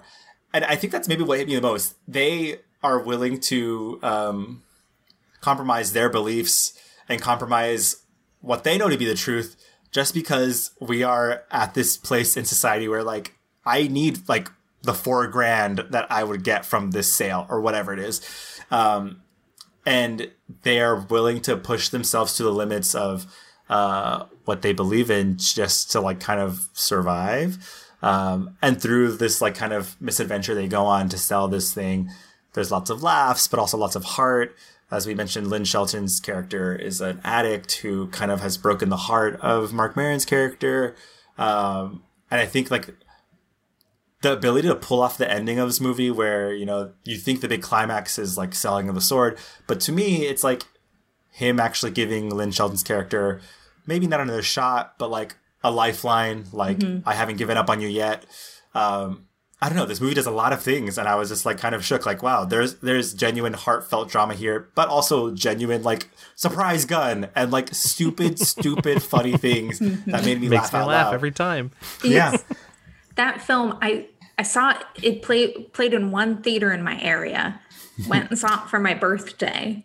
Yes. And I remember leaving going like, oh my gosh, like this is like the same feeling I felt watching Your Sister. Like it's magic in a bottle. It's cinema. Yeah. I can't wait to see what she does next. And I think that that's kind of what made her passing even more tragic because she was really setting herself up for more spectacular things.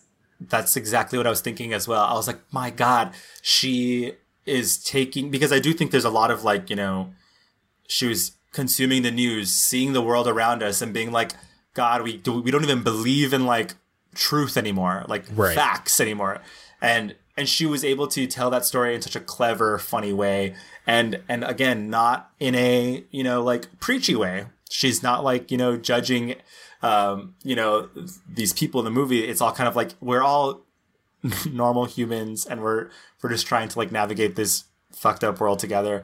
But yeah, I agree completely. I was like, man, if this was, is this her like 8th movie? 1, 2, 3, 4, 5, 6, 7, 8 movies.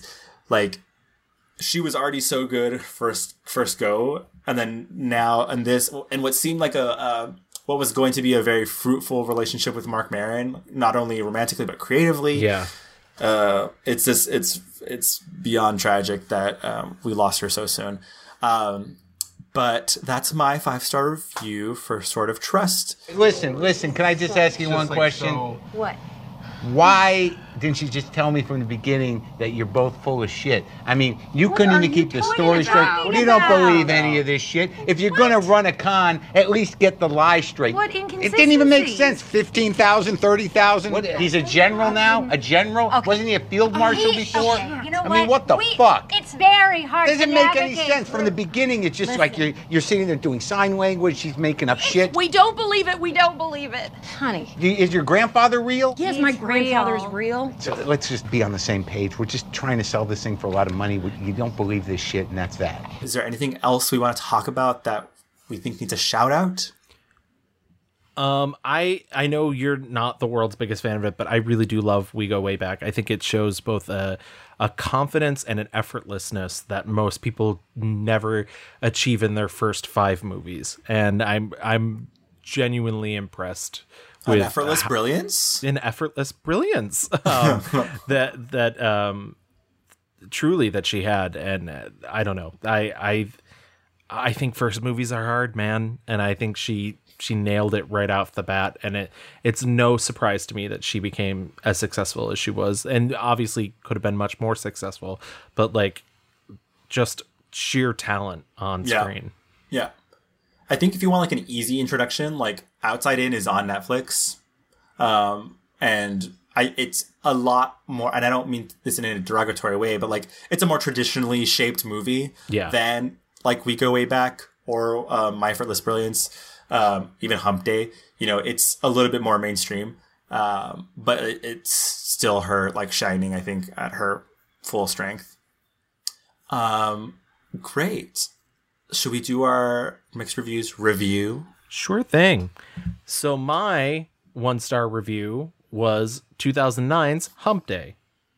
That was also mine. And my 1-star review was 2008's My Effortless Brilliance. And my 5-star review, which was also Morgan's 5-star review, is 2011's Your Sister's Sister.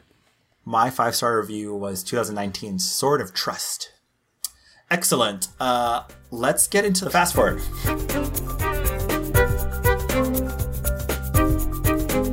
As we mentioned, unfortunately, Lynn Shelton has passed away, but in 2020, Northwest Film Forum and the Duplass Brothers Productions launched the Lynn Shelton of a Certain Age grant. It's a $25,000 unrestricted cash grant that supports a woman or a non-binary U.S.-based filmmaker aged 39 or older who is yet to direct a narrative feature. The grant's details are inspired by Shelton's own path as a filmmaker.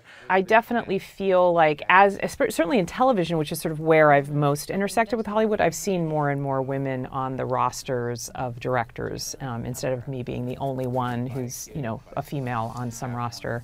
And so it feels like it's definitely, there's more opportunities, but I think there's still a long way to go, honestly. But yeah, it seems like at least there's some awareness on some showrunners' parts to make sure that there's gender parity. I think that's really, really great. There's been a couple really amazing tributes to her. In August 2020, the American Cinematheque hosted an online tribute that featured, you know, Gillian Jacobs, Kerry Washington, Reese Witherspoon. There's a very beautiful video that's on Vimeo and YouTube called Her Effortless Brilliance. That is a tribute to Lynn Shelton.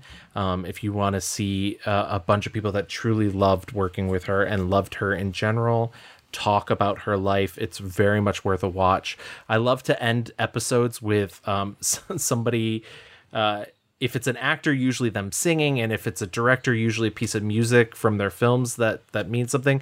That tribute actually ends with her singing a song with a band, and so I will play that even though she's harmonizing. Normally I like to keep it just to the person, but I think it's really beautiful. And so, you know, there's all of that. Plus, at the time of her death, she was working with Marc Maron on a script for a new movie that was going to be a dramatic turn, and people have asked Marc Maron if he would go on and take that, because he said that they really only had the ending to rewrite, if he would rewrite the ending and let another female filmmaker do it. I think that's a really rude question to ask somebody who's currently grieving. I mean, she's just passed away last year. Don't do that. I mean, I know people want to know that stuff, but if we get, like, you know, that film ever made, like, I think it'll be such a gift, but also, like, her path was always unconventional and, you know, surprising. And so maybe later we will, and it'll be as unconventional and surprising as she always has been. But truly, I think we're just, like, very, you know, lucky to have these kind of, like, kooky, funny, weird films that aren't, like, marching to the same beat of everything else that you got going on.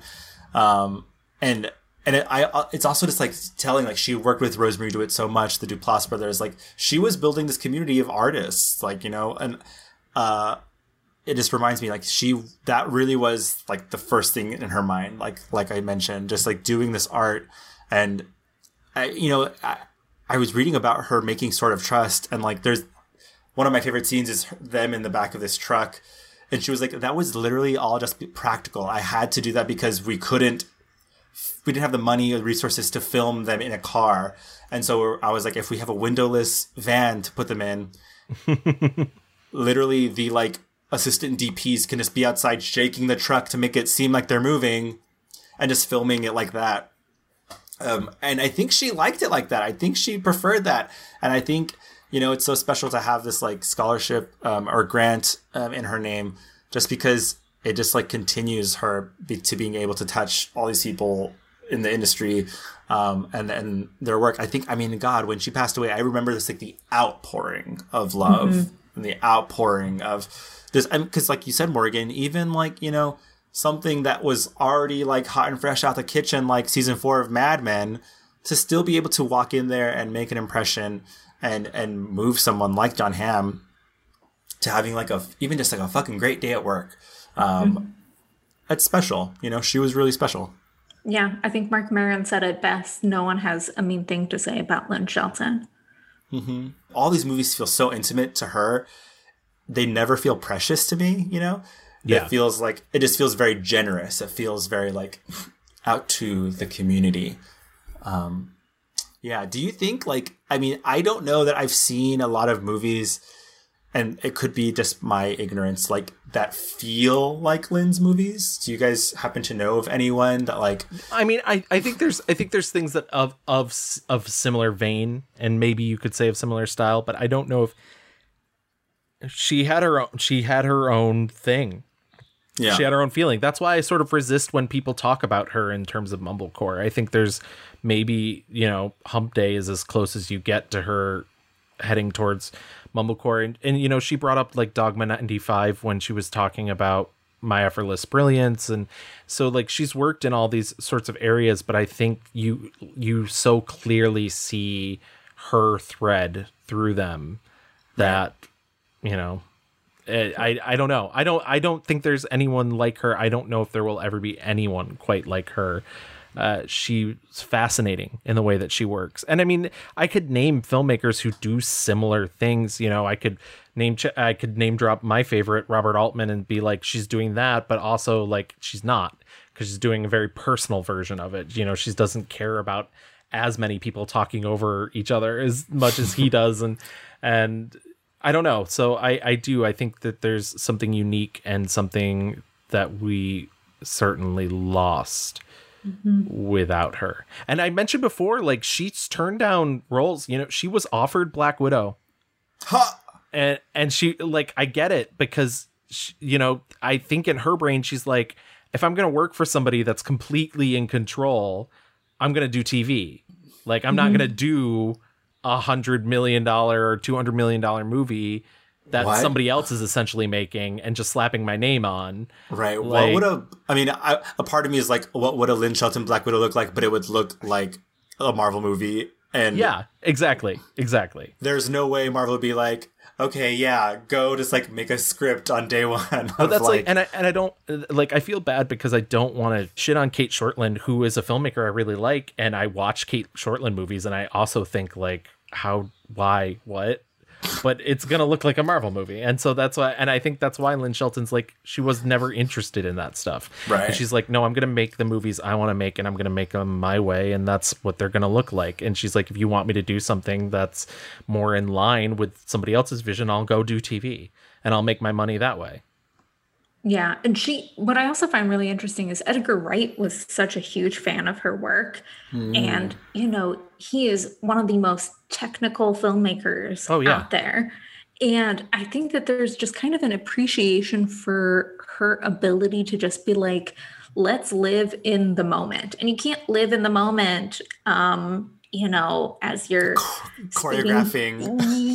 Choreographing stuff and like space lasers and speeding down a random European street with like people following you. Like that's so much more, that's so technical. And I think that she kind of, again, like balanced this is my exact vision and here are the organic pieces to that art. And yeah, you don't get that in Marvel. And I also think in television, she directed a lot of pilots. She did Fresh Off the Boat and The Love pilot as well. And I mean, the creator of Fresh Off the Boat, the person whose life is basically what that TV show is based off of, you know, she was like, what are the things that are the most important that I need to get? And she would make those things happen. Or on Love, there's a sex scene in the first episode. And she was like, we need to talk about what is your comfort level? What makes you feel safe? Because we're not going to make this unless you feel safe doing it. Right. And, you know, she always said that she loved actors. And you can't act in a Marvel film most of the time because you're just like running, you're doing a lot of cardio. And wow, shots fired, Morgan. We're not acting, we're cardioing. Look, there are some scenes of acting, there's a lot of cardio in between. Yeah. And so I just, you know, that's why she would never do anything like that, because she wanted to hang out with actors and be like, what's in your weird brain? Here's what's in mine. It's also hard to hang out with actors when it's like one actor and then the rest are like brooms with eyes glued to them that have been painted green. So that too. So yeah. I mean, you can talk with them, but it's a very one-sided conversation. It's not great. No one ever wants to go out for drinks with them. But I do think that wraps up Lynn Shelton. I think she was absolutely one of a kind and sorely missed. And I don't know if we'll ever see the likes of her again. I mean, I'm hopeful we'll see a new class of filmmakers who come out of this who, you know, have a lot of really deep things to say and whatnot. I mean, I hope we see more middle-aged women who saw Lynn Shelton's movies and were inspired the way she was by Claire Denis. And, you know, whether through this grant in her name or not, whatever, are making their weird little films. And I hope she truly has, like, you know, continued blazing that fucking trail, because she was a trailblazer. Absolutely. So, Morgan, since we're wrapping up Lynn, why don't you tell us a little bit about where we can find you online? This is your moment to plug your stuff. Tell us about anything that you're doing or any place that we can find you. Well, the best place to find me is on the @CinemaGals Twitter. That's for the podcast that I have with a mutual friend, Chels, called the Untitled Cinema Gals Project. It's a great podcast. I'm a big fan. Thank you so much for listening. It is just two chaotic Leos existing in the world. You can always tell when I am kind of taking control because I talk a lot about how Vanessa Kirby was robbed of her Oscar this year and Wow. A lot of Greta Gerwig gifts. So that's my thing. Take that, Frances McDormand. And your third Oscar. Sorry. Well, thank you so much for coming on. And thank you, honestly, again, for bringing us Lynn Shelton.